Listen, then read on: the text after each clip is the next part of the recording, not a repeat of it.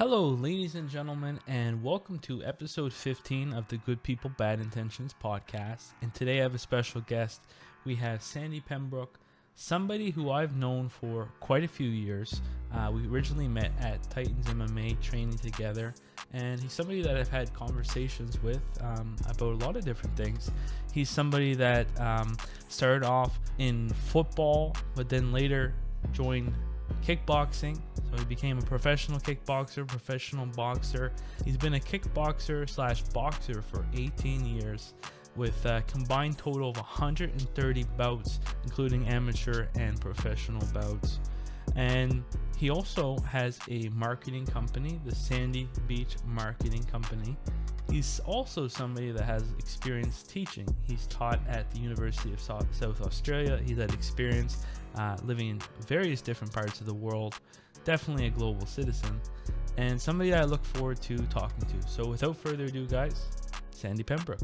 Hey, welcome to Good People, Bad Intentions, Sandy. I really appreciate you coming on. And we first met, we were both at Titans. We trained together, had some really good conversations. It's been a while since I saw you in person, but I hope you're doing well. How have things been going? Life's pretty good, Matthew. I was pretty touched when you reached out with me to do this. I appreciated some of the kind words you said about us meeting and training and that sort of stuff. Yeah. And it's exciting. I think there was one or two episodes up when we first started talking, and they both were great. Then I've listened to a bunch more. You've got some great guests on. Well, thank you. And I think that you're like an addition to all the guests I've had I think this is going to be a really good conversation. And again, going back to the time when we trained, I mean, yeah, like there was a lot of life stuff that we've talked about. We talked about training, obviously. So it's been awesome, meeting you and having those conversations. And I guess right now I just want to continue our conversations and also share some tidbits and wisdom and knowledge that you've gained to anybody that's listening. Great. So the first thing I kind of want to get into is I've noticed like one of your fight names is the Professor. Yes.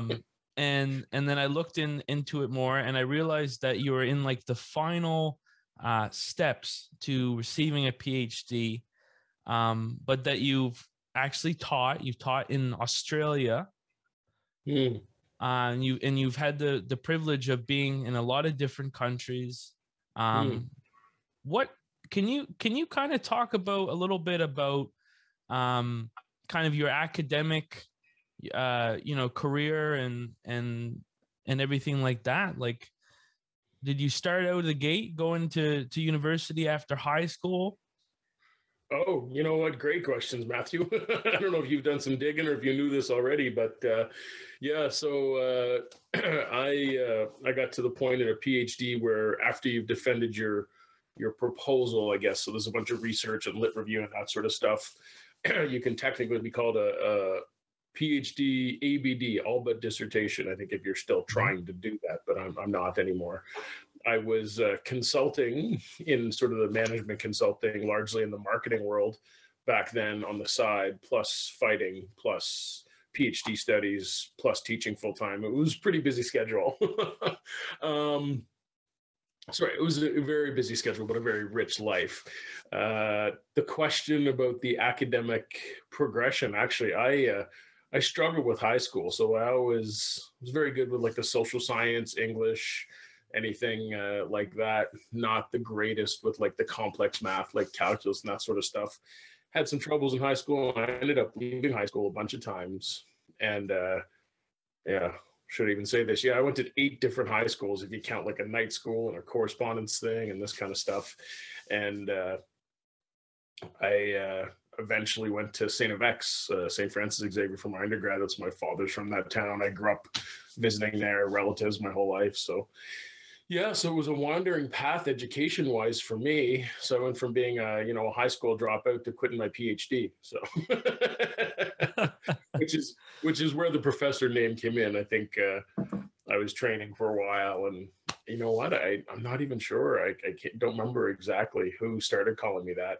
I remember hiring a manager at the end of my career, and he dug that name up again and started using it. But it was the contrast of the world of an academic fellow, teaching fella, I guess, teaching at a university, working on his PhD, and you kind of have, versus the contrast of like an old school boxing gym. You think blue collar and gritty and that sort of stuff, like almost like the opposite of education, which, is not exactly what I found in my combat sport travel, but certainly. I'm wondering if this speaks to you, because this is something that I learned getting out of high school and everything like that. And I had a bit of a bumpy path too. Like I had an episode where I was talking about how I ran away to Montreal, and that was in my senior year of high school and everything like that. Have you kind of had the same experience as me, as far as, we had this idea when we get into high school that we got to start our lives or do things like that. But the truth of the matter is we make our own life. We make our own timelines. We don't have to follow the path of anybody else. We can set our own destiny. Did you have that kind of experience as well? Matthew, I like that. That's a really good way of looking at things. And you doing this podcast and that sort of stuff, you've realized that, yeah, you can reach the whole world with just by making choices on something you want to do. You're actually inspiring me. I've helped a lot of people set up podcasts, but I've never, I guess I had a radio show for a while. Really? School. Yeah, it was a nutrition show on the radio in, West. But I guess I've never done a podcast, like my own podcast, proper. Do you remember the frequency? Was it 97.5? I don't know. I have to ask. I got a buddy that's a DJ out there still in Kelowna, the Ara show. Actually, he wrapped me into the ring one time. Sorry, I'm connecting dots in my head that won't make it there. But he would know. He's still out there. So. I did some Trump voices for a radio. That's the closest I've ever been to radio. I did like right around the time where it was funny to make Trump impressions or whatever, before it like kind of backfired a little bit. Going well for quite a while, Matthew. You probably had some fun. I had some fun. It was Denise Sibley. She had this new radio show, The New Jewel, and I did like 10 or so like voices for her, and it was on air and it was cool. So I didn't know that you had kind of like a radio show about nutrition. That's awesome. Yeah, it probably goes back to your question. I've done quite a few things, like the boxing and kickboxing. So I actually started out. I started competing in kickboxing. I'd messed around with boxing a little bit, not as a competitor, but sort of sparring and fighting with friends, really, and a twin brother from a very early age. But kickboxing was my start, and then boxing. And I'll let you drive the conversation, but I don't want to bore people too much with academia stuff. So. Oh, no.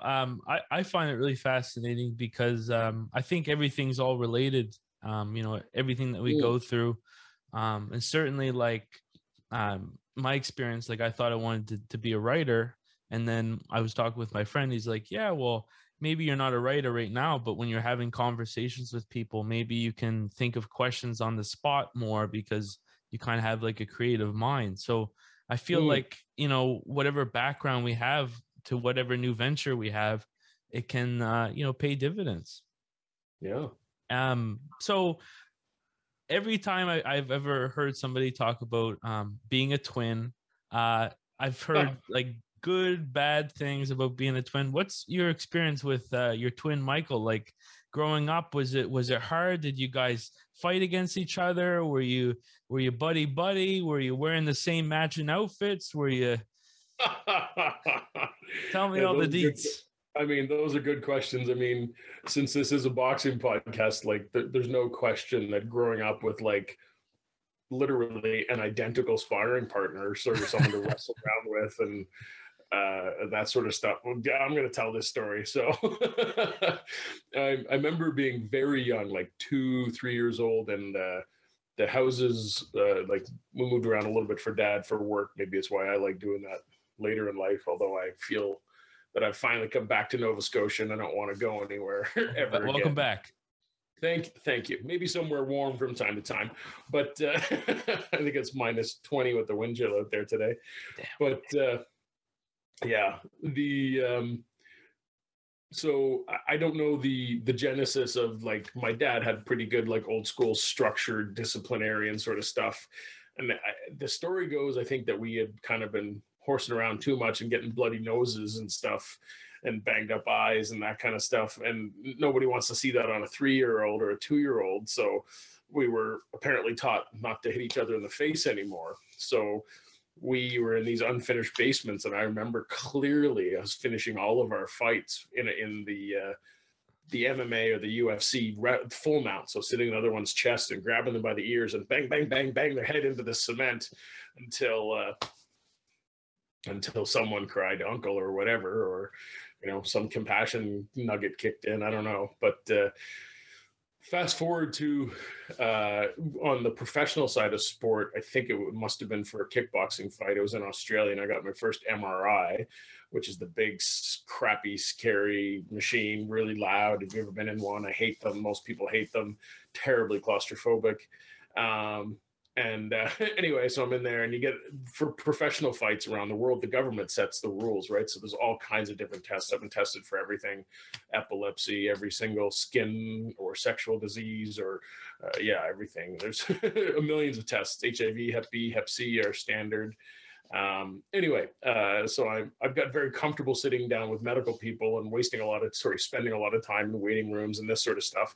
So I'm out with the radiologist, who reads it and then passes it on to the doctor. But in that chain of orders, the doctor in Western medicine anyway is the only person that can tell you, even though the radiologist does it every day, all day. And largely the doctor is going to be just reading what he said and translating, or he or she, it was a he in this case, he or she said, and translating it to you.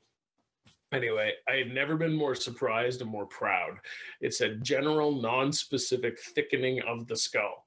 So Really? Talking to a bunch of doctors later in life and that sort of stuff, they think a lot of that repetitive stress of banging the head into the ground or the cement as a youngster would have actually thickened the skull a bit. And there's a few other theories, but that's my favorite.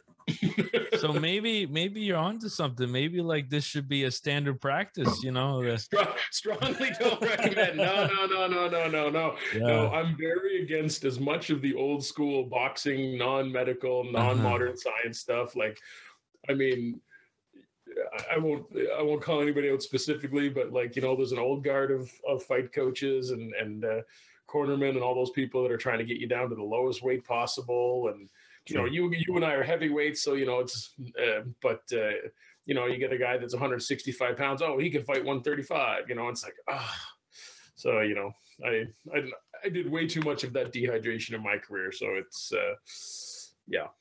Yeah, you're kind of growing up. You were kind of like doing some Shaolin Iron Head training, right? You were getting strengthened in all parts of your body. You knew that you're a warrior. You were getting ready for battle in the future. Apparently, thanks, Matthew. I like that your view from that. There was boxing gloves regularly given to us as children. I remember these big round blow up ones. I mean, they were probably small now, but like bigger than our heads when we were kids. And then I remember other ones, but they were always taken away pretty quickly. We didn't keep them very long because we loved it. So blood was the problem earlier on. And then my mom really didn't like violence. And then later on was we figured out in the basement, you get the guy up against the wall and just put him through the gyprock. So then Dad got tired of fixing holes in the walls, and we got tired of getting punished for that. So those boxing gloves disappeared. So, yeah. And then I was reading up. So your first beginnings into sport per se was working or being a forward for St. FX's football team. Oh yeah, so I was a offensive guard there. Yeah, so offensive line. I played a little bit of. So I guess I played hockey until I was about 13 or 14, like from very young, from when I was 4. But I wasn't great. Like, it was house league hockey, and I was a good defenseman for a house league hockey team. How's that? Eventually, but sport never really clicked. It never really clicked until really I think St. FX was I walked onto the football team there, and so big guy. I'd been boxing the year before that with just an amateur boxer that I lived with, and some interesting stories there we can get into, whether it's today or another time. But literally just a bag of gloves and a lawn, and just beating the hell out of each other. There was very little boxing training, but so yeah, Toughened you up, eh? yeah, I think I spent a little too much time throughout my life, and then my career being tough, you know. You got the ring still on you? The St. FX ring? Yes. Oh, I don't have it today. Actually, I left it. Oh, no, don't even ask that. I hope no reps are listening or watching this podcast. Anybody, if it's a rep, you are listening to the podcast, and he does have his ring on. Just so I've actually, because of boxing, I've lost a bunch of them. So I think I have the record for the most X rings.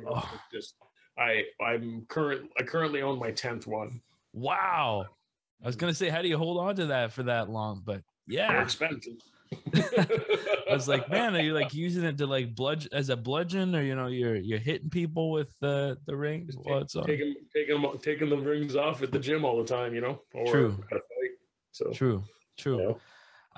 So yeah, as you mentioned, this is a boxing podcast, and definitely we want to delve into it. But before we go into it, I think it's something that should be talked about, even if it's really briefly. As you like, this is more of like a news thing, but as everybody knows, there's a conflict going on in Ukraine right now. This podcast, we try to avoid more political type discussions, but one thing that is apparent is that quite a few boxers from Ukraine are now in fights against Russia and everything like that, like the Klitschko brothers, Alexander Usyk, Vasily Lomachenko. These are all boxers that I look up to, and I can't help but feel like, really proud of them defending their country, and doing something that I think, like, as far as boxing, like in their career, right? It could have lasting complications to their career. So what do you make of all this, boxers and everything like that are defending their country right now?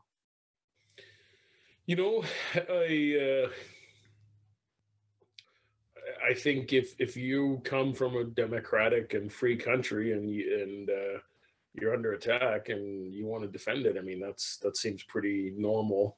They're boxers, sure, but they're people first, right? They've got friends and they've got family, and I mean some of them live there. I think one of the Klitschkos is one of the mayors of a city in Ukraine, so it's Vitaly, yeah. It's terrible. I never thought we would see this type of war again in my lifetime, but here we are. Yeah, and it's kind of weird because as anybody listening, every country has been handling the whole COVID situation differently, different provinces, and we've in Nova Scotia really been blessed with the fact that for the most part, COVID is kind of the restrictions are coming to an end. I think by next month or so, most of the restrictions will be gone. So there was like a huge relief in a lot of our hearts, but then kind of seeing this conflict go about, it's kind of like from one thing to the next.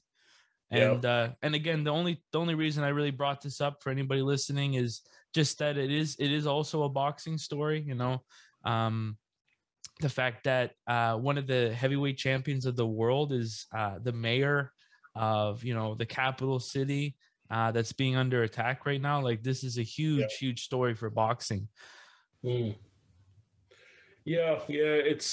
I like anything that while I was growing up, I spent a lot of my time defending or not even speaking about my fighting career. Being an academic, a lot of the people at university, like I would regularly have people come in my office and like, what are you doing, Sandy? What are you doing playing this sport? I think I've had some family members doing the same. You're wasting your time. You're going to wreck your brain. Like you should be focused on this or that or more academic things and that sort of stuff. But yeah, Ukraine's famous for having some, pretty big boxing names. And I think it's just nice to see that life being breathed into the fighters that are actually gone home and, we're staying home and fighting for their country. I mean, good luck to them. Yeah, I and hope I this is hope over everybody's as soon as safe. I possible. hope that this conflict ends peacefully. As soon as Um, possible. Yeah, yeah. agreed. Okay, so I know that was a little grim. I felt like it was necessary to address anybody listening. Okay. We are, living in 2022. This is present. Um, but I wanted to kind of shift now to kickboxing. So you Hmm. started off kickboxing, and I believe combined with boxing, you have 130 bouts. Yeah, I think it's 133 or something around there. Yeah. Can you talk a little bit about kind of those early days of kickboxing and getting fights? Because kickboxing something maybe that's not as popular in Canada, but certainly Yeah. in like other parts of the world Yeah. is really popular. Can you just talk a Much, little bit about that? yeah, much bigger in Europe back then, and then still, it's it's actually increased in popularity as my career had finished. So, um, I was fighting during a time when kickboxing was not legal in Canada. There was also some issues down in the States, and I was pretty fortunate because I was a heavy offensive lineman at St. FX, and then after school, after college or university was done, I said, my undergrad anyway. I was like, well, I should, probably be doing something to get this weight off. I don't need to be walking around at over 300 pounds or close to 300 pounds or whatever.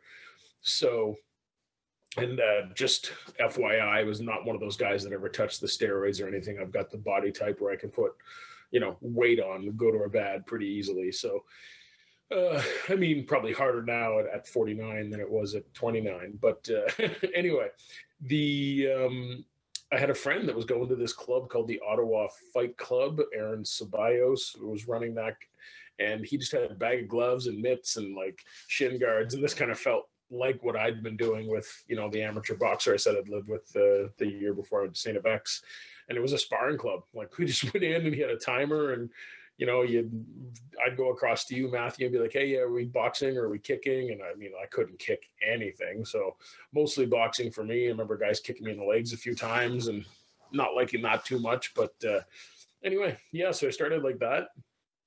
And very infrequently, I think I was doing some weights on the side and that sort of stuff, maybe some other fitness stuff, running, whatever, and just generally getting in shape. And then if someone said, hey, there's a fight coming up, so just an amateur kickboxing fight. There's a guy named Steve Anderson putting that on, passed away now. He was famous karate point fighter, fought guys like Billy Blanks and all those guys back in the day when it was like full contract karate and big money in it. Anyway, I remember negotiating that first fight and running into some people and training like crazy for 2 months and getting all kinds of information about nutrition and exercise and how to train for a fight and what to think about, what movies to watch, yeah, it was crazy because I had a sparring coach, but he said, I'm not a coach. So I actually went out looking for a secondary coach before that first fight, John McMahon, who ended up being one of the coaches for the Canadian national team. And he turns out, I was in Ottawa at the time. I grew up there from Nova Scotia, but grew up in Ottawa. And he was a year ahead of me at my high school. Didn't even know who he was. And he had 2 world titles at the time. And yeah, we decided. I just bumped into him, had some chats, and he ended up giving me some advice before I got in the ring, and just some good, some good thoughts and that sort of stuff. I think on the day of the fight, and yeah, back then you had to have 7 or 8 kicks per round, and we talked about it, and the people knew it was my first time ever, and that I had no proficiency kicking, and said, yeah, just come out right at the beginning of the round and just wave your foot in the air like 3 or 4 times. I'm like ankle high, knee high. They're like, yeah, whatever you can do, kid. I was, Could the later. fight get stopped in the round if there wasn't enough kicks? No, it's a points thing. Actually, Okay, great question. yeah. It's just you would lose, depending where it was, you would either lose a point for not getting your kicks in, or you'd lose a point per kick. So like it was very prohibitive. It was to stop boxers from taking over kickboxing and allow people to come up, because it was very beginner level stuff that I was fighting at then. So great question. I beat the guy. I remember being really scared. He was a jiu-jitsu teacher from the other end of the city, and that was all inside my head. But yeah, just push forward and just I was in decent shape for my first fight and just very gritty, just had zero interest in losing and really wanted to win. So just kept going forward, throwing punches. And A what couple. type of frequency were you fighting that back then? Because I imagine to get that many fights, I mean, you had to fight, Yeah. quite often. Yeah. So a lot of it now, the fights again, now when people talk about fight count, right? There's amateur and then there's professional fights. That's my total fight count put together, Mhm. amateur and pro.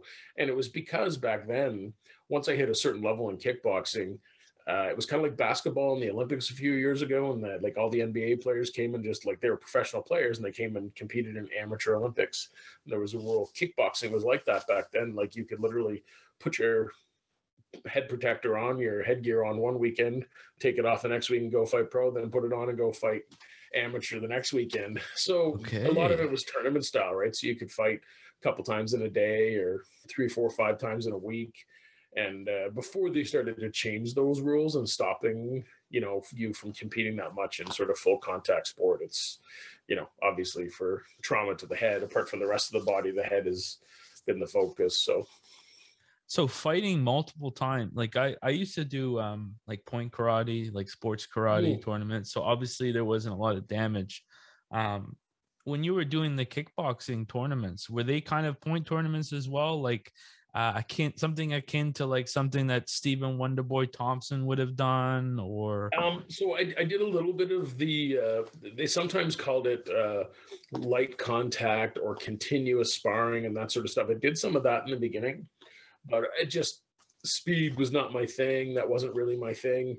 And a lot of the tournaments that we went to in that way, like we would go to tournaments where it was called light contact because of the legalities around full contact kickboxing, but they were full contact tournaments. And even I fought overseas one time in both divisions, in the full contact and the light contact.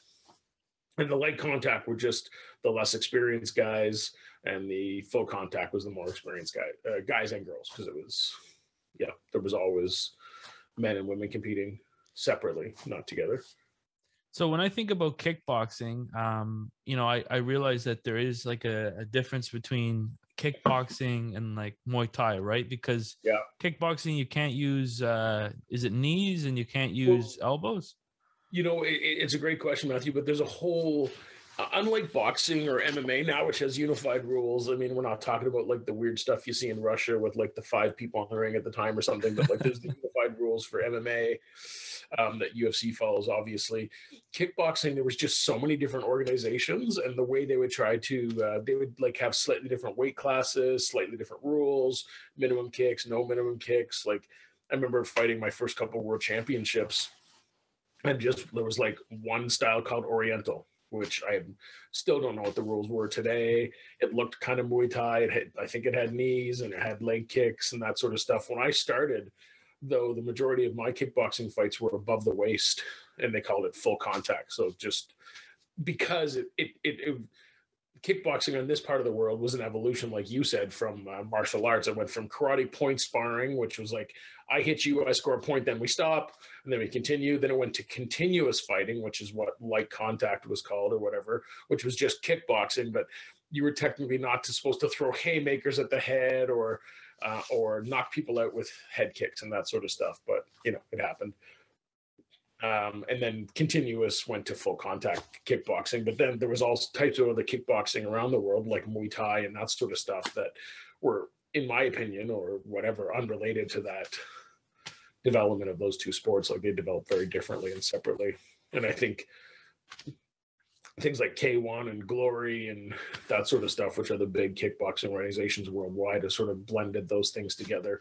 The UFC obviously, shed a lot of light and into the world and the techniques of kickboxing. And like you said, Steve Wonderboy Thompson, I was lucky. I got to fight in a bunch of his undercards back when he was a kickboxer. Okay. Great guy. He's as good and as peaches and cream and like everyday all-American apple pie, happy, kind of friendly, kind of like martial art instructor guy. Like he's like that in real life. Like he is super friendly, wonderful, smart, killer. Deserving of the nicest mother effer belt. That's right. Yeah. Oh, when he got that, I was like, of course he did. Yeah. So I come from a karate background, and I kind of followed like a lot of the people in the UFC that had karate backgrounds, and I was really surprised that quite a few of them, like Stephen Wonderboy Thompson, and then I'm also thinking, I think Michael Page might have Yeah, also Michael had Venom some. Page.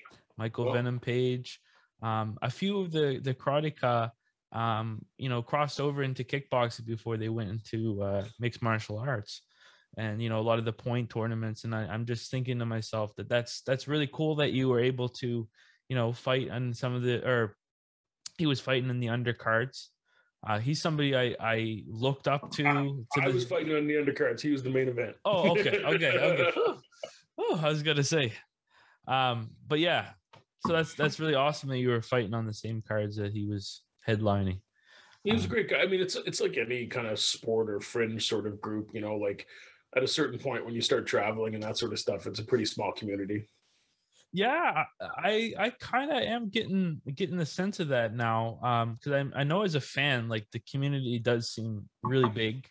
But once like you said, once you start going to tournaments and there's only like 12 fights or however many fights, I mean, those are two combatants or whatnot. There's not that many people there, so it's like a smaller group. So you did kickboxing, and one thing that I pulled up. Oh,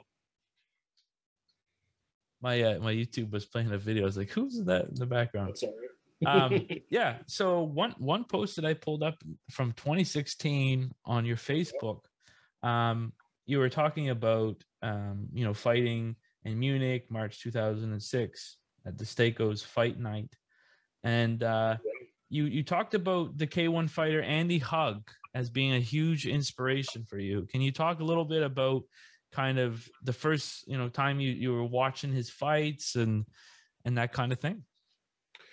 Andy Hug was, I don't know, he was just, he was so athletic and dynamic. I figured out later years that he was a Kyokushin karate guy and this sort of stuff, but just his kicking and everything was just, he was phenomenal. He was just amazing to watch. The axe kick was the one that really got me. Just for anybody that knows, I'm putting my hand up like this, but you literally pick your leg up in the air and you drop your heel on the other person's head or shoulder or wherever you hit them. It causes a lot of damage. And actually, so yeah, Hug was a great guy. But then there was another guy, Mizamil Nawaz, or Maz, a lot of people know him as.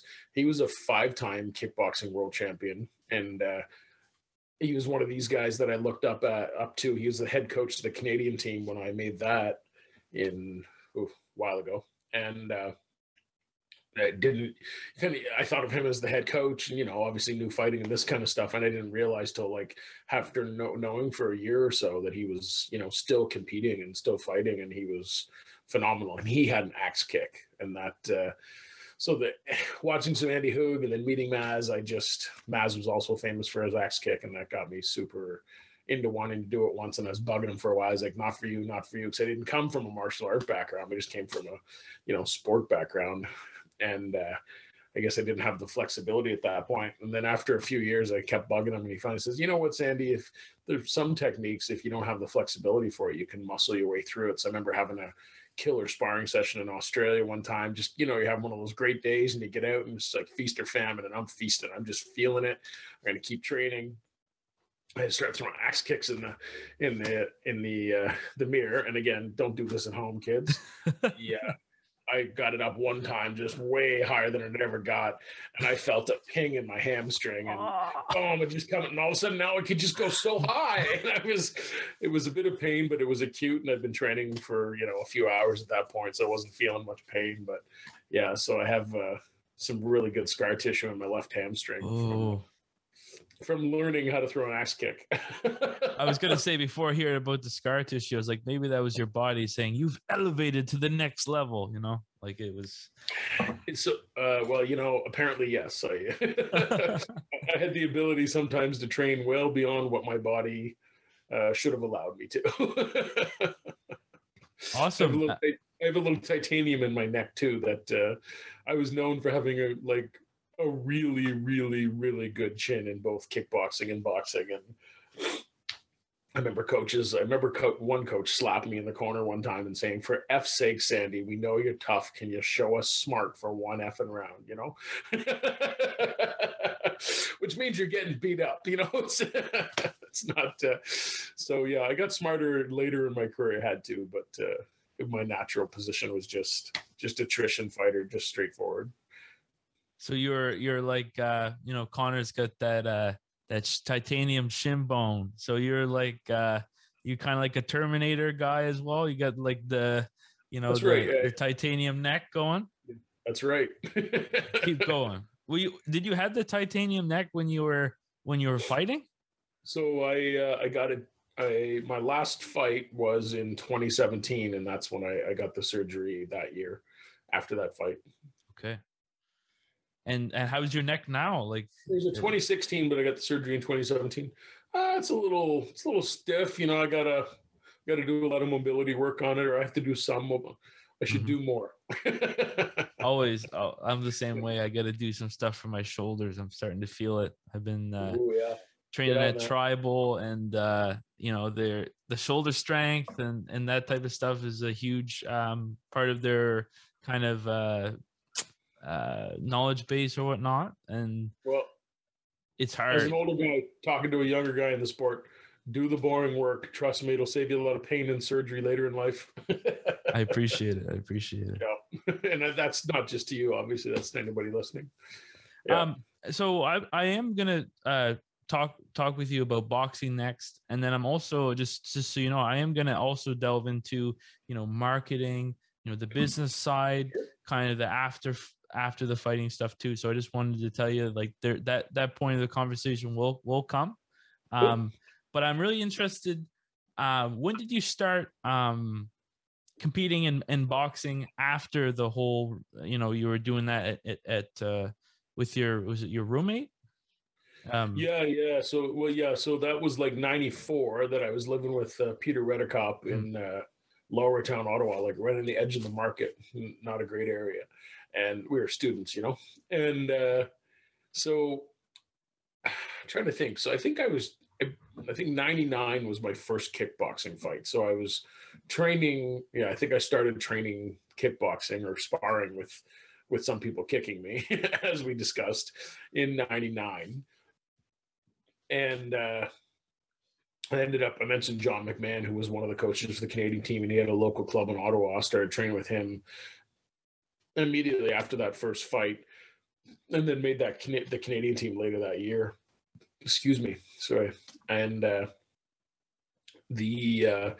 very soon into training with John and taking some kickboxing fights.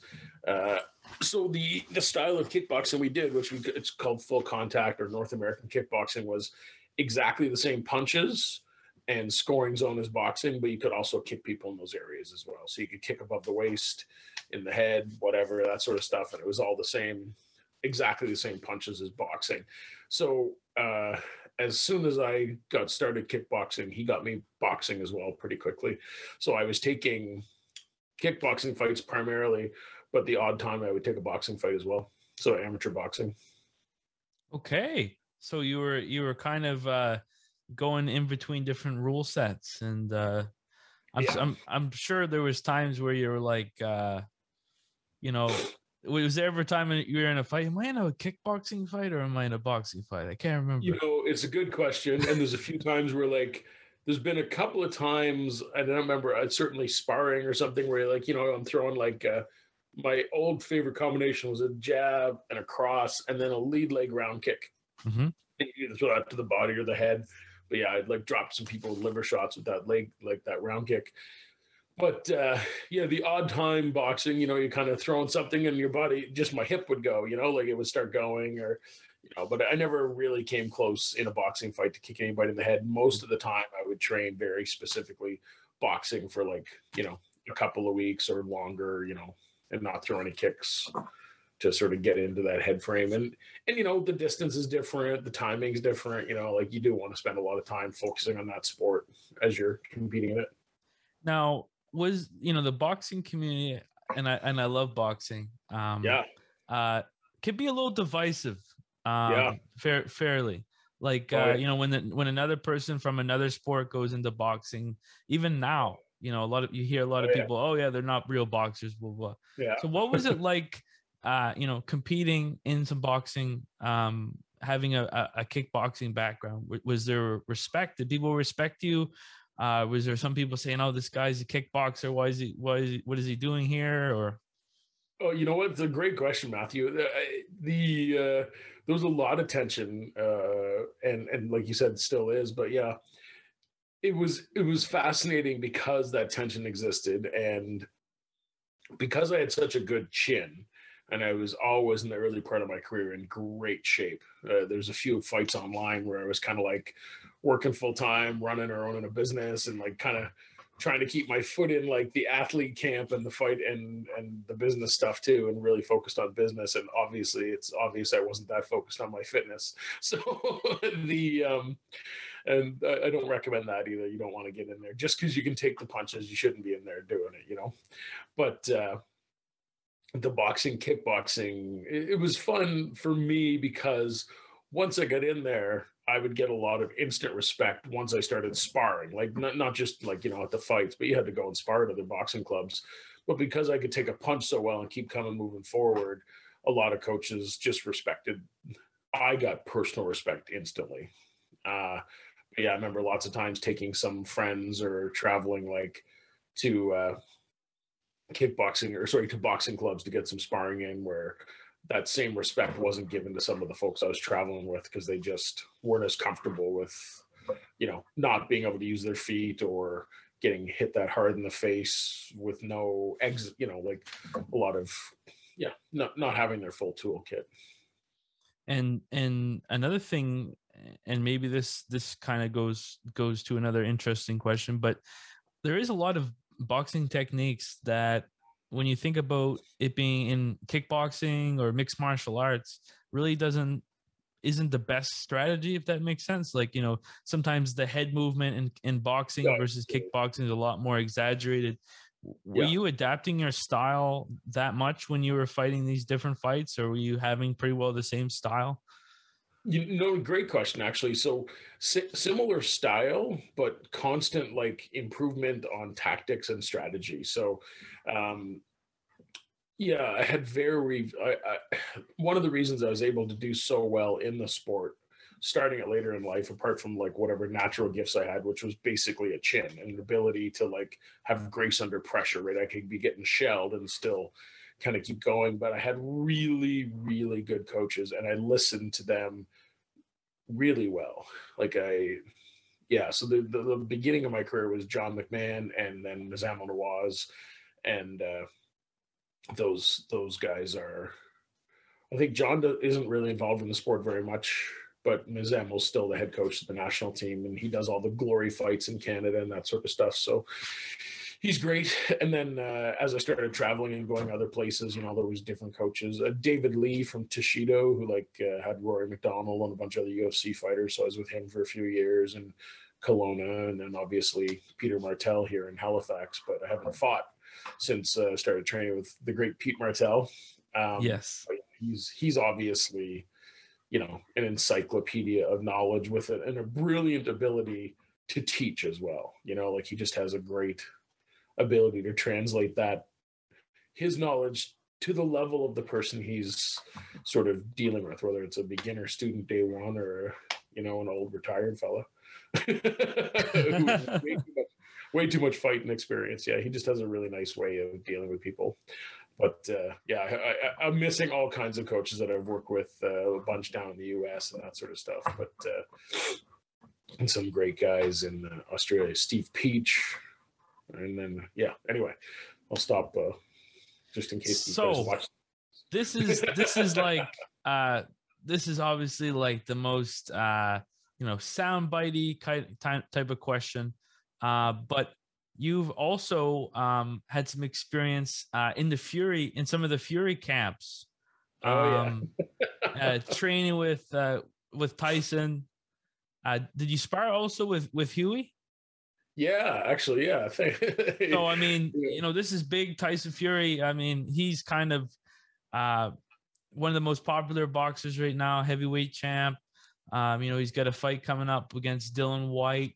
Can you talk a little bit about how you were approached to help him train and that whole Yeah. experience? So apparently they showed up in Ottawa. I was living in Ottawa again at this time, and this was Tyson Fury's training camp for Steve USS Cunningham, and Steve was a cruiserweight coming up to fight Tyson, a heavyweight. So I think it was a good fight for Tyson, but and I think he'd been coming off a bit of a layoff, and it was Hughie Fury's pro debut. Okay. So I was having one of those times I had like some bad illness, like mono or strep throat or something. And I've been home eating ice cream and getting fat, and you've heard the expression coming off the couch. Like, yes, sometimes, a boxer is coming off the couch to get into the ring. So unfortunately, a bunch of my boxing fights, I was coming off the couch, but I came off the couch to go into their training camp because I guess they just didn't have people lined up. Maybe they showed up in town early. I don't even know. Mm-hmm. It was Eric Martel that used to own Final Round Boxing in Ottawa, and we'd gotten along. He'd worked my corner for a couple of fights, so he knew I could stand in there and give these guys a few rounds and at least give them, like basically a moving body, So I got there. And to be honest, I didn't even know who Fury was at that point. I wasn't following boxing that closely. I was following more whatever, but, a little Google research on the way to the gym and hop in the ring. And I, honest to God, Tyson Fury took it real easy on me. He was doing a lot of movement, and we got along just really well. Like, he was a really, really good guy. I really enjoyed the time with him that first day sparring. And then, but then I immediately jumped in with Hughie. Now, Hughie has just got amazing accuracy and really heavy hands. And he had just won, I think, the European amateur title and a bunch of stuff. Yeah, he was very, very skilled. Peter Fury is Hughie's father and Tyson Fury's uncle, and he was their coach. And that was it. It was just him. It's a really tight squad for a guy that. And when was this? Like, did you pull up Hughie's pro debut? Like, it would have been 2013-ish, maybe. Probably, yeah. Box rack. Just pro debut is 2013. Yeah. So it was 2013. Is it the Bell Center? The Bell Center in Montreal? Yeah. Okay. Yeah. Yes. So we ended up being Hughie Fury's main sparring partner for his pro debut. So, so I was there every day in camp and that sort of stuff, twice a day some days. It was pretty great. It was pretty neat to see as Tyson got closer to fight. I remember some other guys coming in and like much better boxers than I, and I got to see the dog in the ring. He dropped a few guys in sparring, which didn't go so well with them or their coaches at the time. But yeah, and I'm just checking. Like, this would have been a really interesting time to be with Tyson because this was before, he went against Vladimir Klitschko. Yep. And kind of had that dark period that he kind of came back from, and then fought Wilder. Serious mental health struggles. Yes, and I really look up to Tyson Fury mostly because he he shares a lot of those struggles with people, and you kind of realize that even when you kind of have achieved everything you've ever wanted, it can be a very lonely feeling, and it makes us kind of reassess what our goals are because we don't want to have, the similar thing. I have to ask because, one thing about Tyson, I love Tyson. There's a little bit of controversy with that guy, especially with his camps. I don't know what specific fight in general that this was brought up, but there's talk about how he would give his sparring partners really good gloves, and then he wouldn't use really good gloves. Now, it seems in your situation that, as you were saying, he was not taking advantage of you. He was, going light and everything like that. Did you see anything about, maybe a tension in the camp or anything like that, or was everything respectful? You know what? I think it was very respectful. Yeah, there's passion. I mean, like I played football in college, and then I've been a lot around boxing gyms. You get some guys that get angry or throw fit or whatever, that kind of stuff. But there was the odd temper and that sort of stuff in the gym. But this was some like high level, well, top of the food chain eventually for, sparring and an intense camp. So yeah, it was. No, I honestly thought that all of the Furies, Peter, Huey, and Tyson, were just absolute gentlemen. I really enjoyed my time with them, and they were lovely people, and I learned a lot too, obviously. Everybody kind of sizes people up, especially in the boxing or fighting world. Like being with Tyson, seeing how huge, like tall he is, and everything like that. Can you just give us a little bit of like an insight? Because I mean, not everybody had the opportunity to meet him in person. Like just physically, like moving around. Yeah. You don't expect a guy that big to be able to move that well. He moved like he was 135 pounds. He just wow. Like his just he just had incredible movement, and he really knew how to use his length. Like a lot of tall guys, obviously not at that level, but you see they just, they crowd themselves. You see in, at the amateur level or even the beginner pro level, they don't use the full extent of their reach. But yeah, he was so good. He used his arms and legs to make sure that he was always in a position to hit you, and you had to work awfully hard to touch him. That's awesome that you had the experience, being in the ring with him, because he's somebody that I don't know how to say this. A lot of people think that Tyson could possibly beat almost any heavyweight in history, just because of a lot of now that's obviously a debate, but just because of the characteristics he has, how tall he is, how how he's able to take people out, and you've seen with Deontay Wilder 2, 3. You're also able to see that he's got a lot of endurance. He's got reach. So he's got so many check boxes checked off. So it's really awesome that you had that experience, especially again, before those kind of dark times. So because I believe that was one of the times where he was, at his best, and then he's been getting better and better. Yeah. So we talked a lot about kickboxing, about boxing, and now I just wanted to talk about kind of that thing that you've been kind of talking that's been in the background for a while. Your business ventures. Because you said while you're a fighter, you also were either teaching, or you were studying, or being within the business world. And I know you also have your own Sandy Beach marketing company. Can you just talk a little bit about, when you discovered that you had this other talent for entrepreneurship and marketing? Yeah, thanks, Matthew. I appreciate that. I don't know why they say, my father's very entrepreneurial. So he had it's one of these guys that kept a full-time day job, but also had businesses on the side. So he's always sort of in low key, sort of, I sort of liked that idea. And then, I was going through high school and, did a few jobs and this sort of stuff. I was looking for, I really do believe that if you're passionate about something, then it just makes life easier, right? You don't want to spend your days doing something that you hate because it makes your life miserable. So, and I'm sure I'm preaching to the choir, I can see from your smile, but for whatever reason, I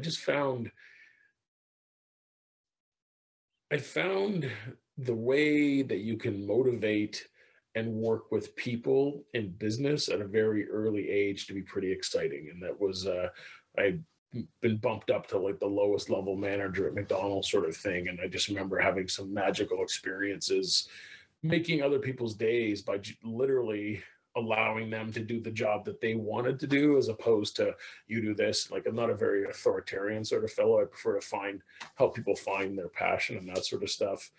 And so it was the people first in business that sort of led me in that direction. And I think at the end of the day, if you kind of understand business is not that complicated, there's products and services, and there's people that need or want them, and then bring those people together. So I've always used the term marketing. That was my first degree, was management and marketing, I guess.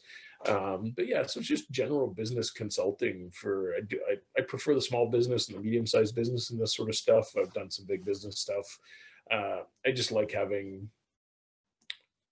the ability to sit down and have conversations with the leaders of an organization, whatever size it is, and helping them see where they want to go with, their next move, really, if that makes sense.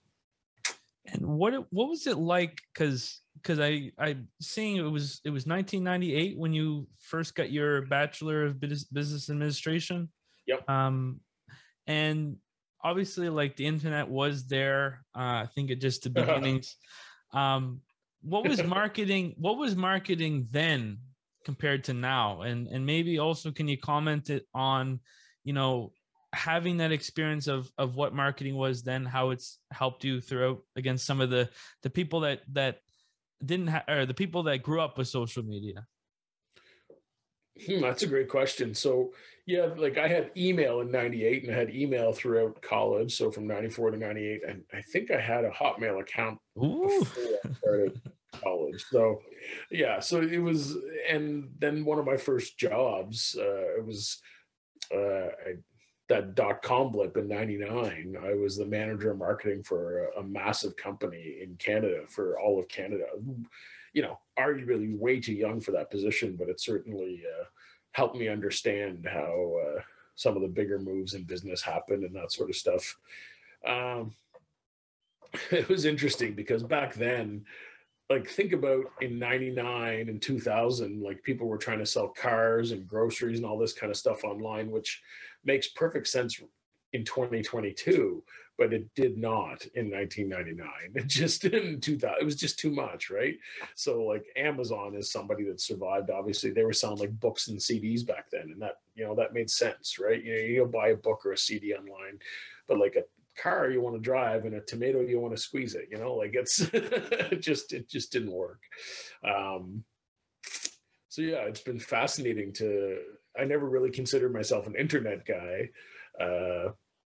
back then, but a large part of what I've been doing for the past many years has revolved around the computers and that sort of stuff. Like, I remember I owned some supplement stores out west, and sort of a natural fit with the fighting career, health and nutrition. That's where I had your gym bag.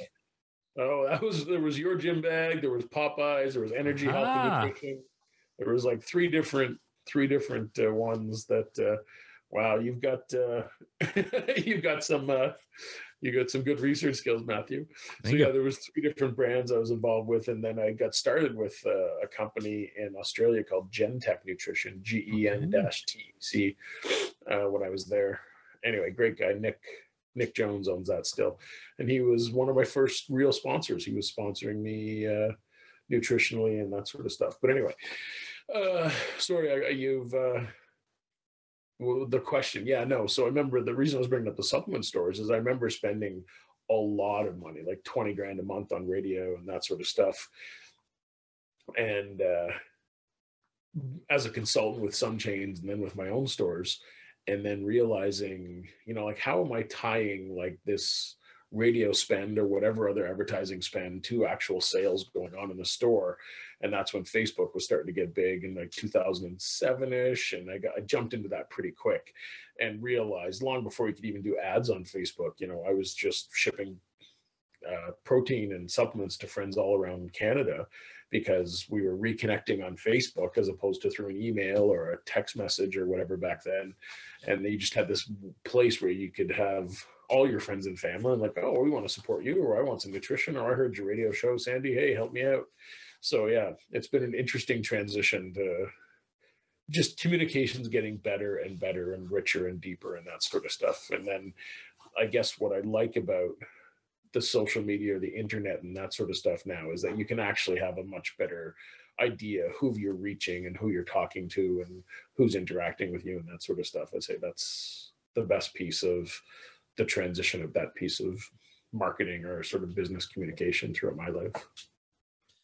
And you mentioned how you've had email for quite a long time, and this is just kind of an interesting business question per se, because email is something that for lack of a better term, personal emailing is kind of less and less common, but emailing is still a standard within business, like especially when you're trying to contact or deal with customers and whatnot.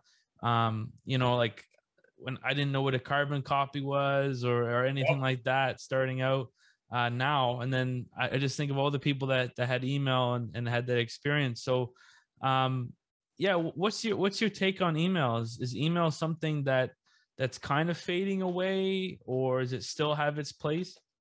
It's still very, very valuable in business. So most places you'll notice want your email address. They'll give you a free something just to get your email address and the permission to send you stuff. So it means I have one-to-one contact with you and the ability to continue messaging you. So my advice there, though, is not only do you have to have a good offer and a good reason for you to give me your email so I can start mailing you stuff on behalf of my business, when I start mailing you that stuff, I have to make sure that it's stuff that resonates. Every email has to be something you want to open and something that you look forward to on some level, whether it's a discount or a good story or some good advice or whatever. But if you're not continuing providing that value, you're sort of collecting emails and dropping them out the bottom as people unsubscribe when you spam them. So you got to be careful with your audiences. And is there any relation to, because I know you studied business marketing, but has there been any relation towards your boxing, kickboxing experience to that venture of, you know, being a business person? Maybe like I've seen some people, I'm trying to think, I think it was in an episode of maybe Better Call Saul. There was a boss that was a boxer or whatnot, and there tends to be a trend that there are like fighters who delve into business later in their career. Yeah. Is there something that you get from, you know, going in the ring and fighting for yourself that allows you to kind of fight for other people and their brands and their dreams? You know, it's a good question. And I think intuitively, like we just discussed, I'm a twin brother and he got sick when we were younger. So I've always been kind of that older brother protector sort of thing. And I really do have this sort of, I like to help and fight for other people. So I had that even before fighting. And that, you know, I think the biggest lessons are probably similar to most sports, like just discipline, commitment, you know, I think there's the nice thing about no one ever physically intimidates me, and I've seen people try to do that in business before, in some weird times in my career. You know, I've had a few people try to do that, and people who didn't know that I had fought professionally or was still fighting professionally, and I just kind of, you know, I've enjoyed the moments when someone's pulled them aside and said, "Yeah, don't bully that guy," or I've had to pull somebody aside and, "Hey, listen, like, can we just have a quiet conversation here? Like, we're trying to do a deal here, and we don't need to put any sort of threats or intimidation in there." And it's, you know, when you do that to any kind of bully, yeah, I've enjoyed a couple moments like that. Good. Yeah, I like to see their face after, like, oh yeah, he's a professional fighter. Like, yeah. Oh, Well, it's amazing what people will do in business. Like there seems to be this ethos in American or Canadian business where they say, "Oh, it's nothing personal; it's just business," and I think that's one of the worst expressions I've ever heard, and it's a way for people to justify terrible behavior because it is very personal, right? Especially if you own a small business or you are a small business or you work for small businesses, right? Corporations are faceless and they're driven by the bottom line, but because you know you're just paying shareholders, right? There's the people anyway, but you know, but small business, it's all personal, right? It's yeah, we're all here trying to help each other and, you know, work together. All right, Sandy, we're getting close to time, and I always give everybody an opportunity now to kind of talk about some stuff. Do you have any things going on right now? Any projects that you're a part of? Anything that you want to plug? The mic's yours. No, I would just say if there's anybody out there that has a business that they're looking at expanding or growing or that sort of stuff, if you're largely doing no harm to the world with your product or service, I'm happy to have a conversation about it. And I've worked across all kinds of industries. So, yeah, you can get me. I mean, Sandy Pembroke punched into Google will get you all my Facebook or LinkedIn or Twitter or all that kind of stuff. So it's pretty easy to find me. But happy to chat. And yeah, I. At some point, I'll probably get back. I've helped out with a lot of fight promotions. I do like doing event stuff. So we'll see. Yeah, just off the cuff, Derek Clark, Fight League Atlantic. Oh, they've been doing great. They've been doing great. Yes. I had the privilege of being on their podcast. That podcast really inspired me to try to also start my own podcast. And it looks like there's quite a few events coming together, especially with the restrictions slowing down. So it's looking like at least every couple of months there's going to be a big event. Then I had the privilege, and I always try to help my other guests. So Kyle McNeil wants to make a plunge into boxing promotion as well. Oh, wow. He gave me a date in April. I'm not sure if things changed a little bit with how everything was going, but he's somebody that has a lot of appeal. In all the fights that he's ever been a part of, he's always sold a lot of tables, and he has a really big following on social media. Nice. Yeah, so I really hope to see you in some fight promotion, because that seems to be something that's really opening up in this area, and it's much needed for a lot of the competitors to have regular competitions, and to improve themselves and get us on the world stage. Great. So Sandy, I really appreciate you coming on the podcast. It's been a really, really deep, insightful talk. I hope you take care. And I really really appreciate you coming on. Yeah, thanks, Matthew. It was a nice chat. I really enjoyed it. All right, you take care there, buddy. Okay, bud. And thank you so much, everybody, for listening to this episode of Good People, Bad Intentions. I had a really good time talking with Sandy. And after talking a little bit behind the scenes, we're going to have a special episode with him soon on the subject of mental health specifically. Mental health is something that's really important for everyone, and I look forward to having that conversation in the future. But speaking more so about our conversation today, we've talked about a lot of different topics. I hope that you were able to extract some knowledge. One of the things that I thought was really interesting was talking about some people that I look up to, like Stephen Wonderboy Thompson, and the fact that Sandy had fought on the undercard of a card that he had headlined. Wonderboy is somebody that, as far as a martial artist, as far as a person, he's the nicest person around. So I really look up to that guy. And then also hearing that he's had some experience training with Tyson Fury, helping him with the Steve Cunningham fight. That's amazing as well. So yeah, guys, as always, take care. Whatever time you're listening to this, hope you stay safe and have a good one.